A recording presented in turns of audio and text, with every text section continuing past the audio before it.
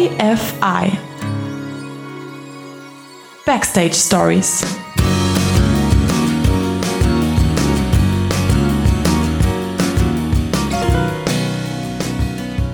Oh man, Tuesday, week 8, Corona special. How's Mo doing? Mo's doing quite good so far. Oh man, I saw, that's good to hear. I saw today that Söder talked about opening up at least Bavaria a bit more, and that we saw that at that school today. Next week, they're going to go ahead and bring the year 4s back in, and then the next Monday after that, the 18th, they're going to let the year 1s come back in, but then the year 2s and 3s won't be able to come back until after the holidays. So honestly, I think doesn't it feel a bit fast to you, or does it feel like finally? That's a tough topic. I've talked a lot.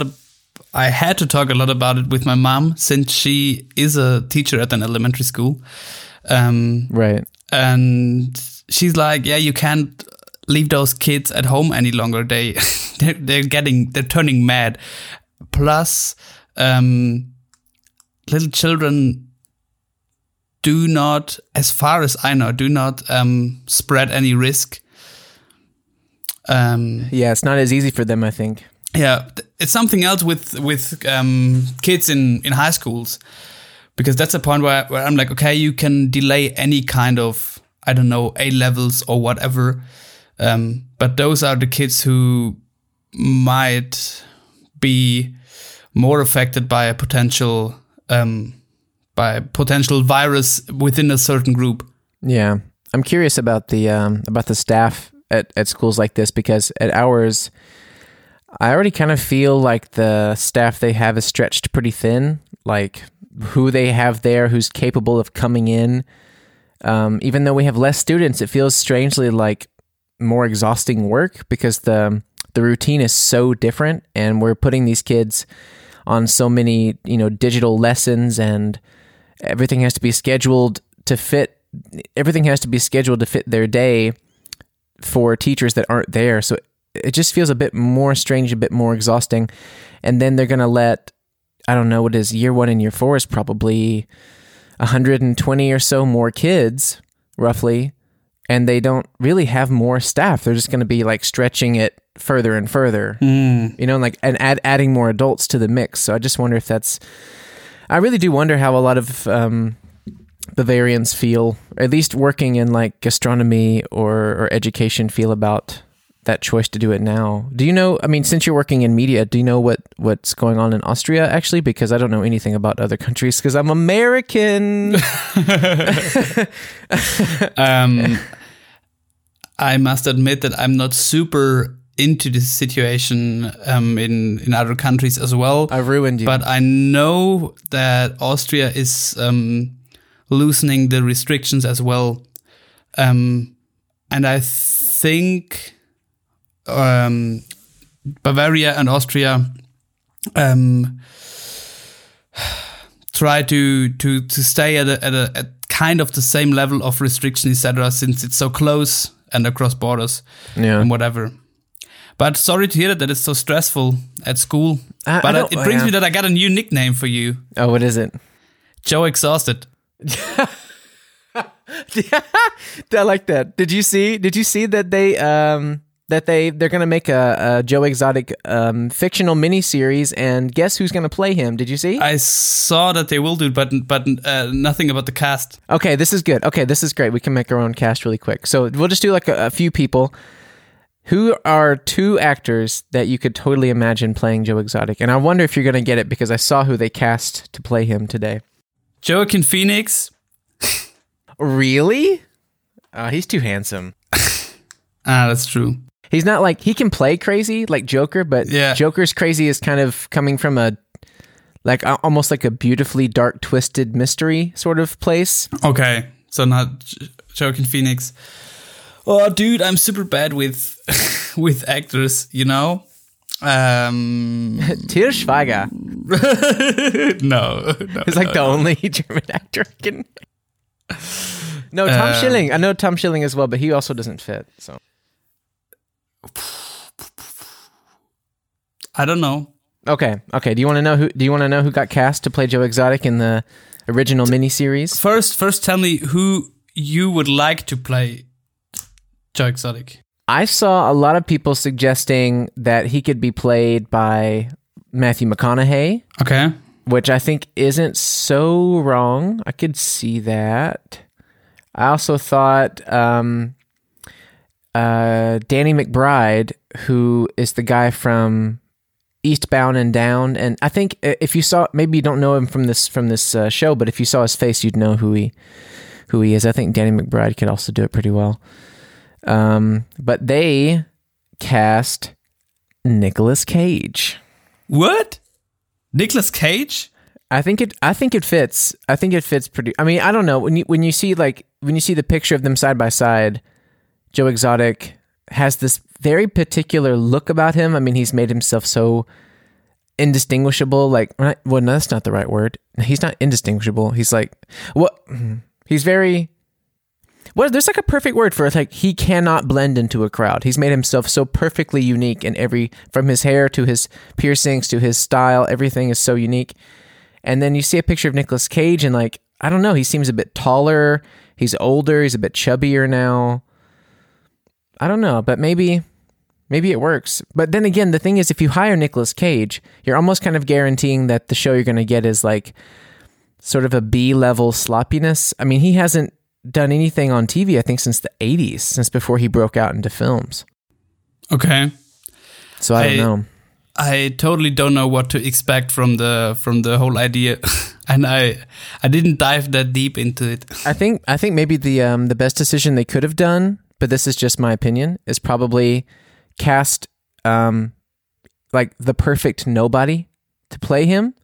Someone who can do great impressions and who's trying to make a break as an actor, and like someone who can really be designed to look just like him and play that role perfectly, and just give a new actor a break and then support him with like whoever's going to play, Rick Kirkham or Carol Baskin or Howard.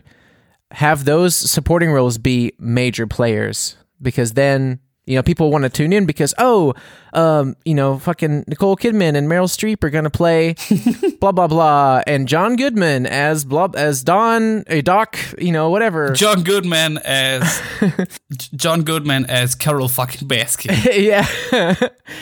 Or like, and Will Smith as Tiger number 6, or, however they want to do it. I don't know. But, that I think, and then they could have like a nobody who could just perfectly play Joe, maybe but let's just see how the rest of the casting goes. I don't even know if it's going to be Netflix, even though they have the rights to the sensational documentary, and then maybe it's Amazon or Hulu. I'm sure the bidding war is crazy for that. Yeah, but I could also imagine that Netflix already saved any rights regarding the whole plot, etc. and the characters. I bet, yeah. I mean, they must have. I mean, the documentary is so perfectly designed. It's like reality TV. It's just so, yeah. It's so polished, But so I'm sure they own the rights to all that. I had such a long weekend. So Ify was gone for 4 days or something, and I don't know how it is with you when you have these. Well, the thing is, you don't live with your girlfriend, so maybe it's different for you. But ever since I've been living with my wife, I feel like sometimes you have these long stretch weekends where, you look forward to them because you like your. I mean, I really like my alone time. I really cherish it, and she knows that. And I think we've finally gotten to a point where that doesn't feel like I'd rather spend alone time than with her. It's something I think a partner has to kind of digest, that like I just like alone time. It doesn't mean that I don't love our time together. But sometimes you have these long weekends coming up, and I look forward to them. And then what happens every time is I get to that weekend, and the first day and a half, 2 days is exactly what I needed it to be. It's like I can feel totally at ease. Like, this sounds really unmanly, but what I really like to do is like just do a good house cleaning the first hour or two. So like I'll go through, I'm not talking about like, scrubbing the sink or mopping or something, but like I'll vacuum the whole house. I'll wash some clothes, clean the bathroom, just like give the house a good fresh open door feeling, like and then then I can like order some pizza, drink some beers, watch John Wick, watch the Matrix trilogy, watch like all my like more, I don't know, nerdy action stuff that she's not into at all. But then what always happens on like the third or fourth day or more, especially if someone's gone for a week, man, like my motivation and sometimes even mental health and ability to focus on things that I would have so much time to do, it just plummets, man. Like I would have all this time to, for example, write new music or to learn a new, I don't know, learn a new craft or practice something or get better at something or teach myself something or read something or like go outside and do this or do that. The best thing I can do is that I've gotten into a daily workout routine, but that's it. I don't know how it is for you, but that's something. Just last weekend, I felt like day 3 that I was just couching it way too hard. The rest of the time, you're just playing with yourself, and that gets us back to the sex special. Dude, it's endless. It's endless. No, but I know Crazy. exactly what you mean. It's extra weird since you're not allowed to go out or stuff. Yeah, that's part of it, right? Like I'm at home. Yeah. And I'm alone, so like what am I supposed to do? I don't get it. Yeah, but I don't know. I find that people tend to build up too much pressure on themselves to be productive, to, I don't know, learn a language, read exactly this book everyone should have read or whatever. And in the end, they end up doing nothing and feel even worse. Dude, that's actually a really... So what I'd like to do... Mm-hmm. Go ahead. What I like to do is before... I don't know, tomorrow it's coronavirus or shitty weather or whatever. Anyway, I have to stay at home and I got free time. And I think of one thing that is kind of, I don't know, could be lazy and could just be something to relax. But still has some level of productiveness to it. And that's what I do. And anything else is canceled right away. What do you mean? I mean, like, I look for something to do that makes me happy. Yeah. But still is something very relaxing. Because otherwise, I'm starting the day like, oh, I have a free day, I can do this, I can do that. And you end up doing nothing, just, I don't know, scrolling through Instagram or whatever. Yes. Oh, God. So much, man. So much. So much YouTube, so much Instagram, so much Netflix. Yeah, that's actually a good point. Like expectations, like self-expectations of when you're alone in quarantine or when you're just alone for a couple of days in general, like not to hold your precious alone time to a standard that you feel disappointed at afterwards. That's actually a good point. Yeah, and don't put yourself under pressure. That's the worst thing. But YouTube and the whole I don't know, the kind of YouTube tornado that you get caught in once you start. I'm so deep into it that this weekend I started watching a channel which is only about podcast microphones. Oh my God. And there's one guy just testing podcast microphones. And I guess for anyone else, this definitely has to be the most boring videos you can find on YouTube. But I was thinking like, oh, nice. And this $1,100 microphone comes in a wooden box. Would you say that's like the nerdiest YouTube tunnel you've gone down in a while? Besides this one? Yeah, if that's possible. Because for me, it's always, I mean, there's always millions of guitar things. Like there's this, we follow the similar like music Instagram meme channels, and they always make fun of this. Is it Daniel or Michael? It's some very like classic white guy name that's has always the clean tone. Yeah. You know what I'm talking about? Andy. It's always like, and here's first we're gonna test out the Andy. Yeah, so I was like, It's like, today we're going to check out the new Boss ME50 delay pedal, but first, here's the clean tone. It's just so funny. But like, you can really, like, Andy's channel specifically, or even like just multitudes more. Like, for example, in November, when I got this new Fender guitar, I was really fishing around for the right kind of amp to bring out. And Fender Deluxe had brought out, I think I told you about it, like this Deluxe twin reverb, but it was it was a digital amp instead of a tube amp.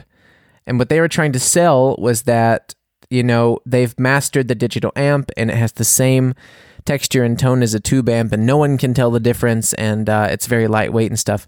And I ended up not getting it because, I don't know, it's really expensive too. It's almost like €1,000, but I was really just for I don't know, a whole month just obsessed with this amp and like 2 or 3 more, and I was watching the most boring.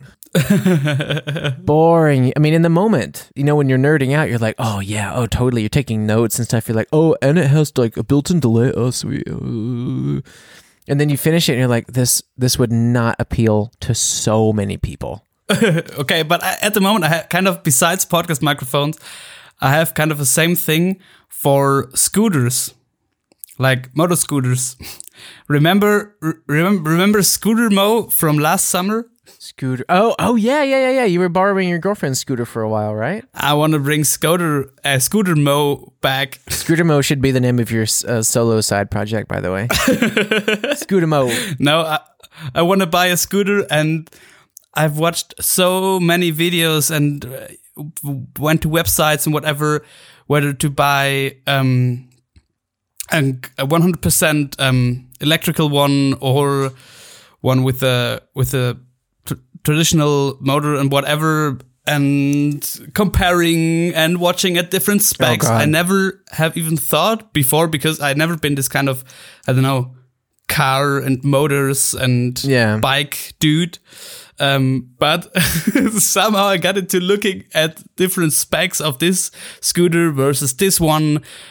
This one is built in 2001. They built shitty scooters that year at Piaggio. So let's look for another one. Dude, it's so funny when the need that you have creates a new like a new obsession, and you never find yourself being an enthusiast of something, and then you're on YouTube looking at video after video after video on this thing you just never thought about before. That's basically what I imagine life or free time as a dad being like. Dude, I was just thinking. You go first. Imagine you're in your 40s. You got, I don't know, 2-3 kids. Got a pretty busy schedule with your job and your family. And on your free weekends, you search for stuff to do. And then at some point, and you end up combining stuff you want to do with stuff you have to do. Maybe you have a house with a garden, and you need to get some, I don't know, some machine for the garden, and you end up spending hours of searching for the right machine for the right price, talking to guys at the shop, etc., etc. That's what I imagine it to be. Dude, you really hit the nail on the head here, and like every single time that I think I could not be watching more YouTube, that like I will have watched more hours on YouTube than any breathing, living 15-year-old out there. Every time I think that, then I visit my dad. Okay. And my dad, my dad is of this, I guess he's technically a boomer. He's of this generation, late 50s, and the whole technological boom came, when I was, I guess, like, I don't know, email and internet, all that stuff came out when I was in middle school. And, he's just seen the creation of all of it, like, when he was already a dad. And his whole life is the before times. And it's so crazy when I go home, like I've never seen anyone watch this much YouTube. I mean, we'll have dinners where I'm visiting from a different country with my wife, and we'll sit at the table together, and like he'll have a meal with us, but then like some meals, once he's gotten used to us being there, he'll like continue his daily, hourly routine of like sitting in his chair that bends too far back now from too much use, and just looking up just looking up so much music, man. It's only like Al Green concerts from 1971 and like, like the Hollies, the Hollies' first single isolated harmony tracks, and Steve Miller band, deep cuts or B-sides. It's just like he'll listen to it. Like we'll choose a movie to watch as the family together. We'll sit in the living room. There's a TV there. We'll pick a movie, and the moment that my dad is not interested in it, he'll pull his laptop up and he'll sit there with us, but with his headphones in. And sometimes you can even hear the music coming out of the headphones. Dude, I've never wanted to slap anything out of anyone's hand more than the laptop out of my dad's hands. I imagine that. Dude. But you nailed it, dude. It's such a dad. Yeah. My dad kind of has the same thing, just in an analog way. He doesn't watch that much YouTube, but he just finds different crafts he could be interested in. So he buys a tool or whatever, and then starts to get deeper and deeper and deeper into it. But he doesn't watch YouTube, I guess. I don't know. He spends a lot of time on the toilet. I don't know what he does there. Does your dad have a smartphone? Yes. A newer one than me. He's watching YouTube on the toilet. A newer one than you. Yeah. I think my dad does too. I think that dads are just like, oh, you don't have the 11 plus? Yeah. Amateurs. Yeah. But then they be coming over like, show me how you do these time-lapse videos. Oh my God. The first, like, whenever my mom and I FaceTime, I still always think about how weird it must be for her to have a phone next to her that she's enlarged the text so she can see the messages easier, and then she just sees this like a WhatsApp video call coming in from me, and always, without a doubt, she will rotate that phone horizontal to vertical to vertical to horizontal at least 3 times before she thinks that she's got it.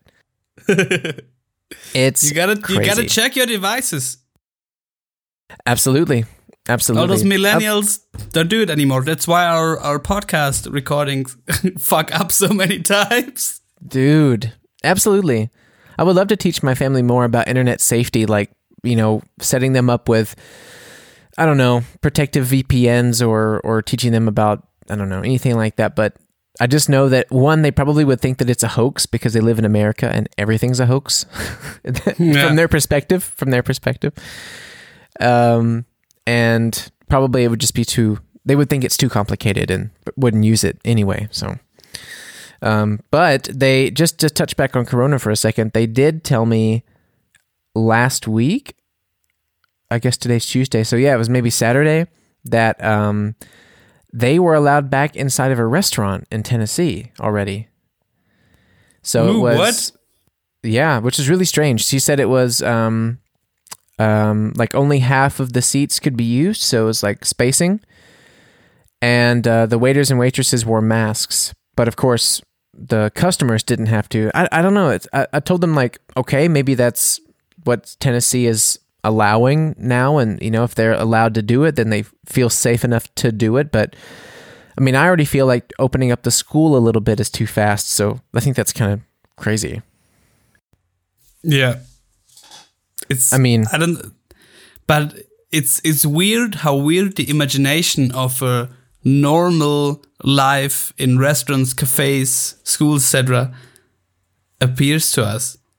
Don't you think, dude? That's a really interesting thought. I had this kind of twisted thought today, and I feel kind of bad saying it because Corona is such a serious thing, and of course, I wouldn't wish that on anybody. But I had this thought today, imagining what school is going to be like the next couple of weeks, and how, I'm back there 5 days a week, and because of the way it is, it's really draining. And there was a moment where I thought how the first 2 or 3 weeks of this disease exploding all over the world, everything was shut down, And part of me had this really maybe a bad thought, but I thought, man, I kind of, at least from my perspective, I kind of liked that time because everything slowed down. Those first 2 or 3 weeks, I was home way more. I wasn't checking my phone all the time. I had my morning routine. Like I could sleep in a little bit more. I had my workout routine. I was playing guitar. I was like trying to write more.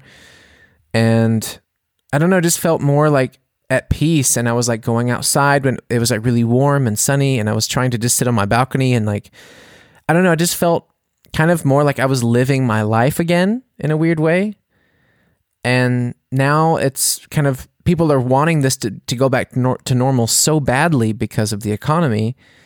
And it almost feels kind of like the wrong thing. It feels like, no, but we had it good. We had it right. Like, I know we can't all just stay trapped at home. And I know I'm without children. And I know that my perspective is limited, but still there was like a little piece of me that was like, I miss how slowed down it was only like 6 weeks ago.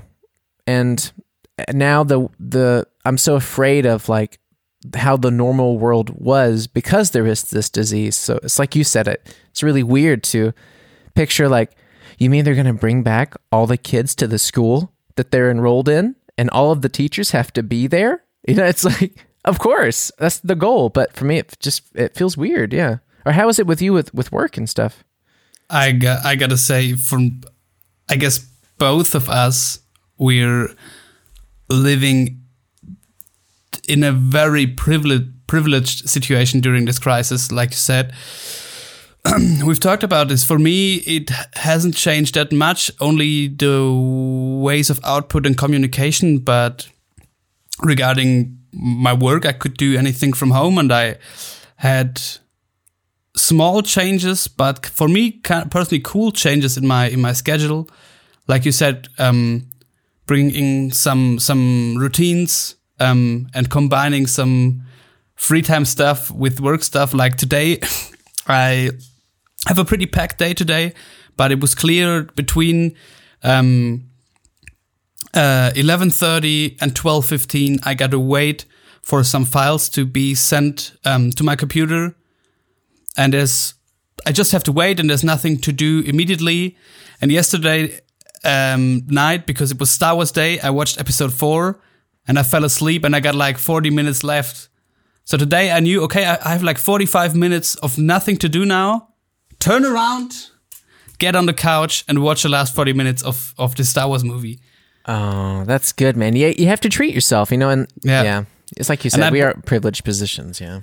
What I hope for, because for me as well, it's been kind of cool to get out of this whole rush and slow everything down a bit. And I simply hope that our society can contain a little bit of this slowed down mindset. You know what I mean? After the crisis. Do you think like as soon as they crack the doors open, that the desire of the people to be back the way it was is just going to shove its way through too quickly, and we might cause more problems? Yeah. No. I mean, I just hope that we as a society can contain some of the positive parts people like you and me have lived through during the past weeks. Yeah. Yeah, I mean, you have all these like good news programs that have kickstarted throughout all this because there's so much crazy news all the time like this. John Krasinski thing blew up on YouTube, Some Good News. And, I watched a couple episodes and it's really uplifting and really fun. And for me, it's almost sad to know that something like that has to be created for people to feel that the world isn't awful all the time. It's like there's such a desire for people to need to remember that the world can also be good. That, I mean, it's not even just Some Good News. There's like, I don't know, 100 of these only positive recent news channels and updates and stuff that are kind of exploding during this crisis. And it's good. They're doing a good thing, and I like them. I think the videos are really smart and funny, but it's also like, man, we got to the point to where we really, really need that. Yeah, and I don't know that I don't want to call it regular or normal news are so awful all the time. Just shows how bad the situation or many situations actually are. And it's so perverted that we are at a point where people start to create, and I do not want to say it's fake news or anything, but they dig for something besides that to filter out and only show to the people. Because that's a point where we're leading parts of our society away from being informed and away from consuming actual news, and are creating a kind of parallel realities for people. Because, and I have the same thing. Once you start finding good stuff or good news or something that makes you happy within a certain bubble, you want to have more of that, and you start to right. You start to feel good in that bubble, and so you don't want to leave it anymore. And so I think it's a dangerous thing. I think it's a cool idea to show the people, hey, there are good things happening, but to filter it and to only bring that, I don't know if it will have effects that are good for our societies on this world. Yeah, what's this? I don't know this famous expression by heart, but I forgot who said it, but there's like this expression that people only want to hear what they already believe. And I think the fact that the news has gotten so, man, I sound so old, but like the fact that most news has gotten so biased and, like you said, so, what's this? There's another, man, I'm losing all of my English nowadays. There's a really great word for, it's on the tip of my tongue. So anyway, news has gotten to a point where the information you're getting is meant to keep you watching and to make you feel afraid so much, and to keep you wondering if this news cycle has the right answer, that on the other side of that, people have had to create literally like the Batman to the Joker. Like, it's just the same thing, but the exact opposite. So it's not like, I don't think, it's just like we're saying, it is good and we like it to have these like purist positivity channels. And I think if you look at it for what it is someone trying to do good. But the bad thing is that kind of thing needs to exist. Like, that is the problem, that it needs to exist. What we need is, it's kind of like saying, like Jim Gaffigan has a great joke about shampoo and conditioner. He's like, they created conditioner because people were using shampoo too much. So instead of just doing less shampoo, they created another oil to put into your hair. And they're just like adding on, I think he calls it goos and potions. He's like, you're just adding on more goos and potions. So it's like, instead of, we don't need this, sensationalized. Yes. Sorry. Whew. We don't need crazy sensationalized fear-mongering news and then like a purist good news to balance it.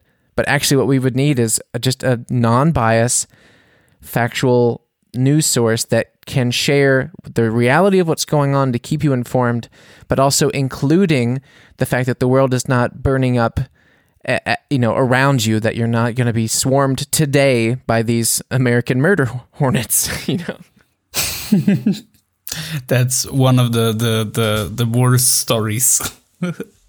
Man, I honestly though, I know it's fucked up, but I do love these memes. Do you know the black guy behind the tree rubbing his hands together? Kind of like, oh, here it comes. Yeah. You know that meme? I love that when it's like January, February, March, April are gone, and then you just see the guy behind the tree is May rubbing his hands together, but his face is a murder hornet.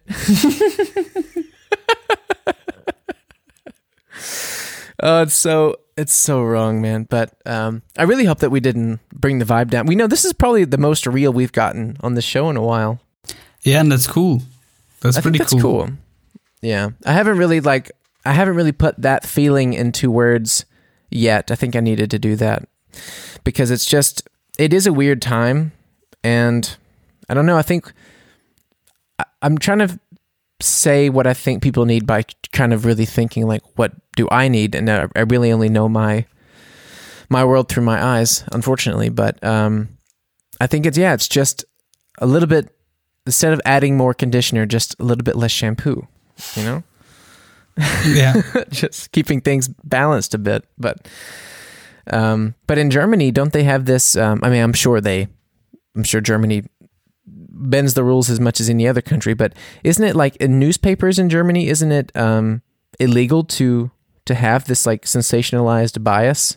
Oh, in the terms of, like in America, if you read like Breitbart News, it's like extremely alt-right conservative fear-mongering news.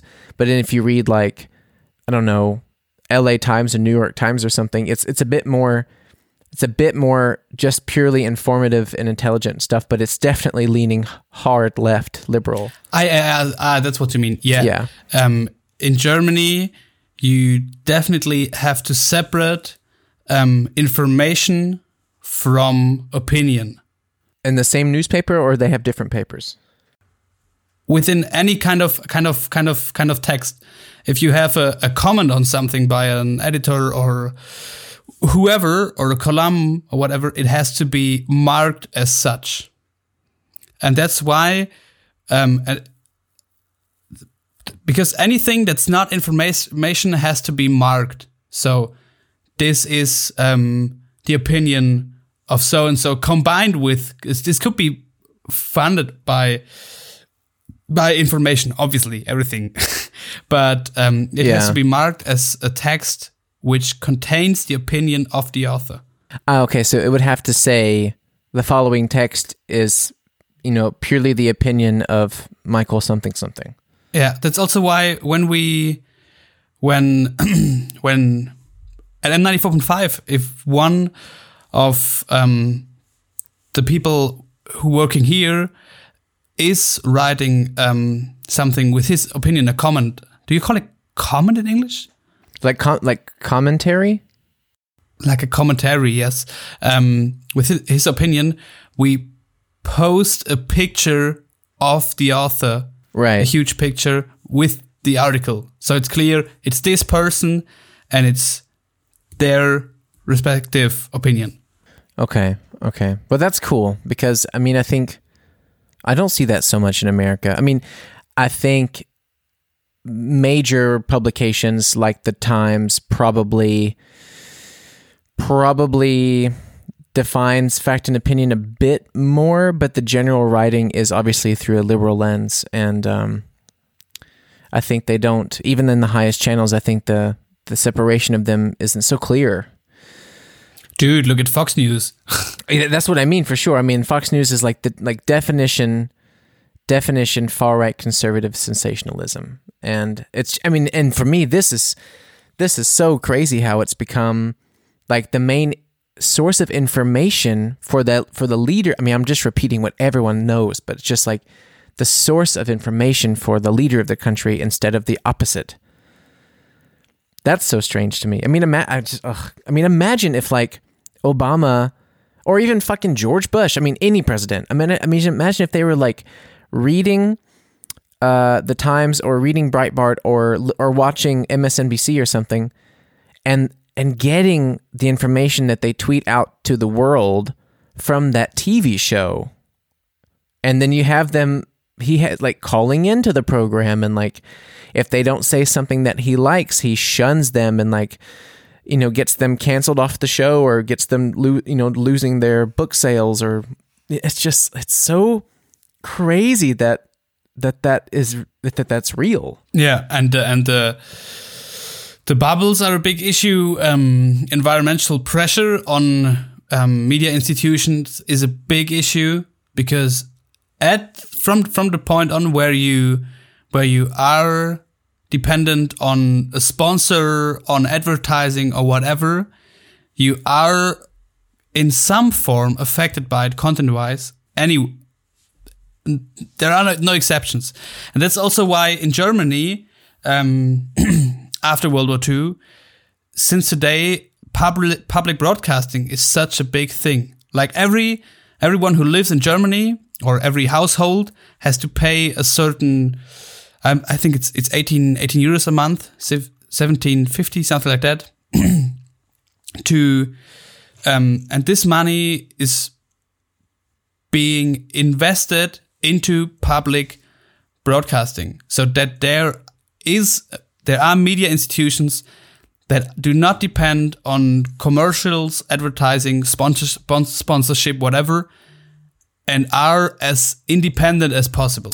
Okay. Well, see, that also boils down to like people being happy to pay more tax for a social and a humanitarian right of like free press, like non-biased information at a regular hour every day, you know, like connecting people as to like what's the most information we can get that isn't from your fucking basement of opinions, and we can all work together to discuss and plan the right thing.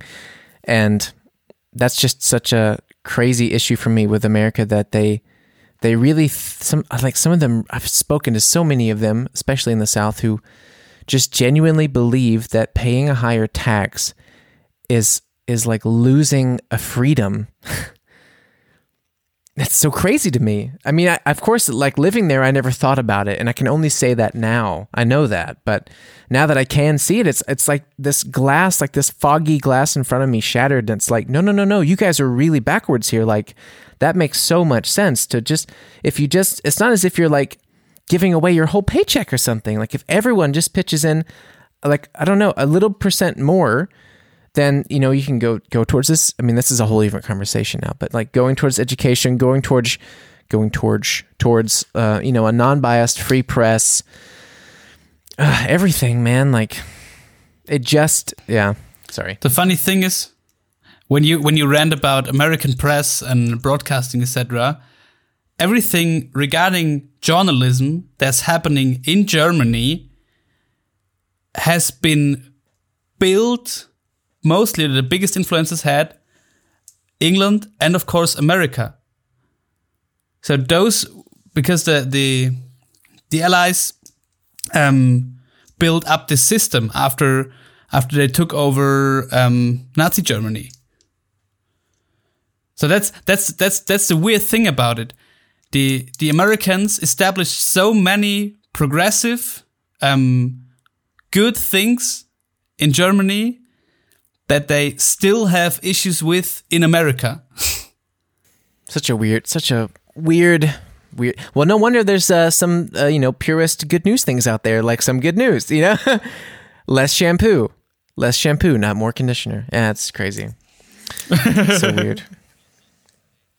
Absolutely, man. I don't know. I think it's just, it's pretty I guess we can save sexy part 2 for next week, because we've gotten so far in this direction now. But I really think maybe it's just, I think now that they're starting to open things back up towards the way things were, I don't know. I think it just hit me more this week than it had before. I've always been this way. I think I'm always a really late bloomer with how information affects people or affects me. You know, like, again, like you mentioned, being in a privileged place. Of course, Corona, from the moment that the country started shutting down, it was an everyday big thing. And, you know, some things you adjust to more easily, like, of course, when you think about your entertainers, you know, not performing, or when you watch your satirical news programs being filmed from home without an audience or something, those are all things you, strangely enough, you adjust to very quickly.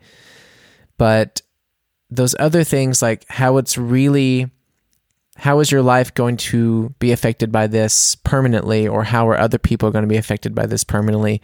I've always, unfortunately, been a very late bloomer with like really heavier information, or really swallowing how I feel about it. I think when someone asks me how I feel about things like that, sometimes I just don't have an answer. And I don't know if it's me blocking it out or if I just need a lot more time to imagine the effects of it, whether it's a world crisis or whether it's like a big, important change in my own life. I think it takes me so long to actually have a feeling about it because part of me always brushes the depth of it away, I think, to make it easier in the moment. And then later, maybe even subconsciously, it hits me, and then maybe I have a reaction on a friend or in a situation that has nothing to do with it. Does that make sense? Yeah, totally. And for my part, I have those kind of issues with how I feel about things like this, things that have a big effect on me in the first place, and then get a kind of a delay in my head with how I don't know, convert what I saw and what happened to me on the long run. So it's like easy example. When I was, I guess, 15, I was sleeping at or 14 or 15. I was sleeping at my grandma's place, and for some reason I woke up, and it was summertime. It was pretty hot, and opened up the window and looked out of the window, or was I on the balcony? I don't know. Anyway, I saw a small fire growing on the house across the street. And then I went down to wake up my grandma, and when we looked out the window again, like 3 houses were burning. And I made the emergency call, and the firefighters came, and everything worked out. No one got hurt. Just those 3, I don't know how to call it in English, Reihenhäuser. Like longer houses that are split in parts for different families. And you pretty quickly realize, okay, there's a house burning. It just translates to like row houses, like yeah. Okay. Yeah. You really quick realize, okay, there are houses burning. And that for me is like, okay, I quickly realized Corona crisis is a big issue. And then you're at the level, okay, there are first things happening. In this example, firefighters are getting their work done and stopping the fire. And then for the next, I don't know, 3 to 4 weeks, there's this burnt down house, like ashes and burned wood and whatever lying around. And you and it's missing, and it's weird. And then at some point, people start to rebuild something on the place, start to rebuild the house. And it even gets weirder. And then you always, every time I would pass the street, I would look at the rebuilt house and like, this shit burned down. And then like now, when I look at it now, I ride across this house, look at it, and think like, who did paint that wall in this color? It looks awful. And so it's been like 8 years ago that this house burned down, but it affected me in so many different stages, and it was not my relatives or whose house burned down, so I have not been affected personally, but you see it, then it's burned down, like, and I think we're in a situation right now where the house already burned down, but there's no one come yet to clean up and to rebuild something. And so the moment that it burned down is way more present than the moment where you rebuild it and there's a new house standing there. Oh man, that's a great analogy. It is kind of like that. Yeah. Because it's so overwhelming when you see something so tragic, and especially when it's not affecting you personally. It wasn't your house, and it's something that you kind of feel in passing, and you feel empathy, but it's not something. I mean, it's kind of how humans are. It doesn't affect people as much unless it's affecting them or someone they know. But then later, when you see it changing and you see it being healed and you see it being changed into something else, that's when you realize that either you had a chance to do something, or in this case not, of course, but you had a chance to drink it in and like absorb it and digest that information, but it's coming like way, way later. And I don't know. I wouldn't even say that's necessarily a good or bad thing. I don't know. Just a funny way of human behavior. Like, it's just something so intense and too big to digest. It's kind of like that. I don't know, like the number, 150 billion. It's like something I can't digest and something maybe I never will. And when these big things happen, I don't know. I guess, do you wonder, because sometimes I think I never really thought about how really, really, really tragic and awful like the sinking of the Titanic was. And then this is a phrase you could come up to me at 2 a.m. at a party. We haven't talked to each other for like 2 hours, and you come up with exactly this phrase, and I'd be totally in. I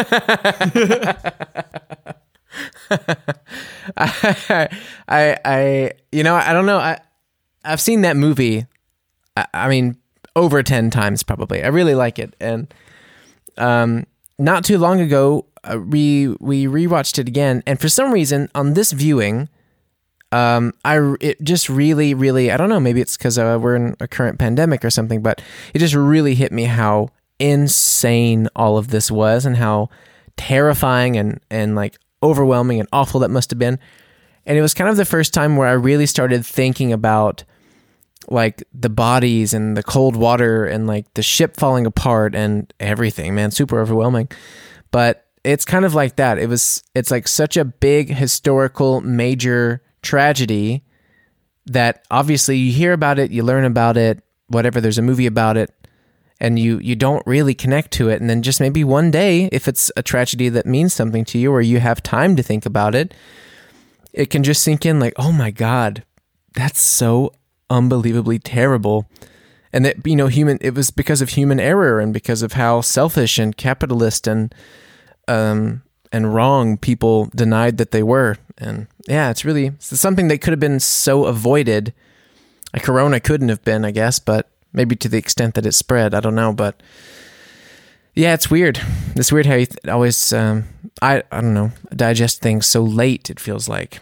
Sometimes I get scared that, especially when things happen in my personal life that are a big deal and they are serious, and I should take my time to really analyze how I feel about these changes, that I don't do it well enough as I should. And maybe how I view the changes with Corona is a good chance to maybe make that change in my life, where I can say like, this thing is happening and it's scary and I don't like it, and let's discuss like how I feel about it, because it's so, I don't know, there's just things you get asked down the road sometimes, and I don't know, in my case, just really haven't developed a feeling about it. It's kind of like, yes, this is happening, and oh, it's not great, but everything's going to be fine. But that's not like a real human feeling about it. Like,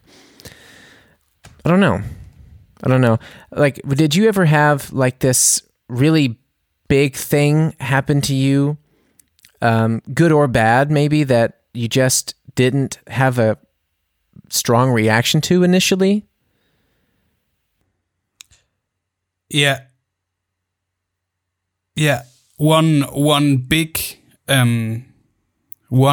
memory. I was 10 years old, I guess. And my grandpa died. In precise, he committed suicide. And I was we don't have to get too deep in there, but I was waking up, and my mom, because I heard my mom rushing up the wooden stairs to my room, and she told me like, your grandpa is dead. And I was lying there for, I guess, 10 minutes and didn't know, okay, Moritz, how should you feel about this? What is it? How should you feel? And there were so many things. I was lying there, and initially, after 2 minutes, I found myself smiling for a second, and I have no fucking clue why. After those 10 minutes, when I went down to my family, it was pretty sad and pretty deep. But I had those 10 minutes alone in my room because my mom had to get down to look after my father and my sister. And I didn't know how I should feel about the death of my grandpa. Yeah, absolutely. I think I've heard that a couple of different times from some friends who had like a death in the family, and then there's just, they're a kid, and I think that happens a lot too, where you just have this freezing moment like this. I don't know. I don't know if this is even connected to the idea of fight or flight, but I guess it can be. And in those moments, you just feel so helpless, and you're not really sure if it's real, and if you can't digest that it's something you can't change, that you can't go back and say something different, and you can't blink your eyes and it just not be there. And so you can't run away from it, and you can't fight to change it. So it's kind of your body shutting down in this mode, like a robot, running out of battery, just stuck on this repetition of the information you were just given, just like a record playing over and over. It's so crazy. I think about my dad sometimes, because when he was a really young kid, or maybe he was in middle school already, his house burnt down. And I remember a lot of the story. He told me a lot when I was a kid about it. And long story short, they had to basically run out very quickly, and none of his childhood memories were saved from the fire. So I think there's like 2 or 3 photos or something, or maybe some cousins also had some photos coincidentally, but just like there's just nothing saved. His basketball trophies, or his awards, or his notebooks, or his diaries, or his old photographs, or anything. There's just nothing. And sometimes it took me a long time to digest how tragic that must have felt for him. And when I was maybe even around the same age, like middle school, just because it reminded me when you talked about the houses burning down. We lived in a really small town, and we were told one night that there was a house burning down by our school. And it was just kind of the thing, that because that's such a crazy thing to see, that all of us got together, or I think maybe that night it was just me and my dad. But we got in the car and drove to a safe distance, but where we could see the house burning. And it was just crazy, man. It was this entire house just engulfed in flames, just like billowing into the sky. And I remember standing next to my dad, and a friend of his, maybe from work, walked up and said hi. And when you're a kid, you feel like the people around you are extra, extra tall. I remember like looking up at both of them, and in my head, I'm only like standing at their belt line. But I remember hearing the guy, I don't know why this really stuck with me, but the guy said something along the lines of, "Wow, I've never seen a house burn down before." And I'll never forget, my dad was just looking at the house with his arms crossed, and without any emotion in his voice at all, he just goes, "I have." And dude, I mean, it like, 10 or 15 years later, I was in the car, already here in Germany, and I don't know, I was listening to a song or something, and this memory came out of nowhere, and it just replayed in my head. And it just finally, like we're talking about years later, just hit me how tragic that must have been for him, and how I never really asked him much about it. I guess I still could, but it's just this idea of like, that was something so crazy that I didn't blow it off, but I also didn't give my dad a chance to like tell me how awful that must have been. I was just kind of like, wow, that's crazy, It's so strange. And I wonder how, like, of course, our privileged perception of Corona is very different from a lot of people, but this will be something that, in a few years down the road, we will have as like a pretty big part of our lives as a memory, and I wonder how we will, translate this experience to our kids, or during this podcast, man. That's true. I mean, hey, at least that's cool. We are living in the age of saving things digitally forever, so at least they can listen to this. That's true. Yeah, and you know what I want to do?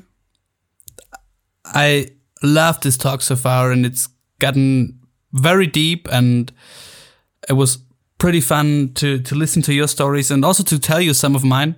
But what I want to do, maybe within the next weeks, we can make it work to have guests on again via Skype that'd or something. Be great. Because I want to hear more of those stories and more of those opinions, how people are living through this crisis and how it affects them and how they can restart, probably. Yeah, man, we've got a few guests lined up that we had to cancel on a month ago or so. So I think we could just call them up, and if you know a way to make it work like this online, then I'm down for sure. I'd love to have guests back. That was the whole original idea of the show, was to learn some experiences, Yeah, and we can definitely do that. And I hate to stop here, but I have a meeting within a few minutes. But there's two things we can promise to anyone who might still be listening. There will be a sex episode, and there will be guests again. Yes, absolutely. And this is a perfect note to end on, Mo. Thank you for your time and for your honesty and for being a great buddy on this one. I really love you, man. So for those who enjoyed the show today, please go to Spotify or Apple Podcasts or wherever you listen to this show, and please give us a share or a comment or a rating, or follow us, or even, just word of mouth goes a long way for shows like ours. So please tell a friend if you liked it.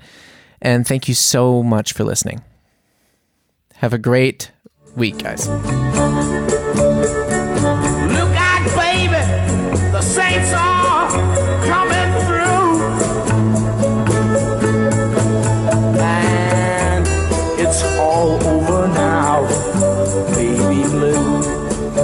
Artsy Fartsy Immigrants, ein Podcast von John Prinz und Moritz Batscheider, produziert für M94.5.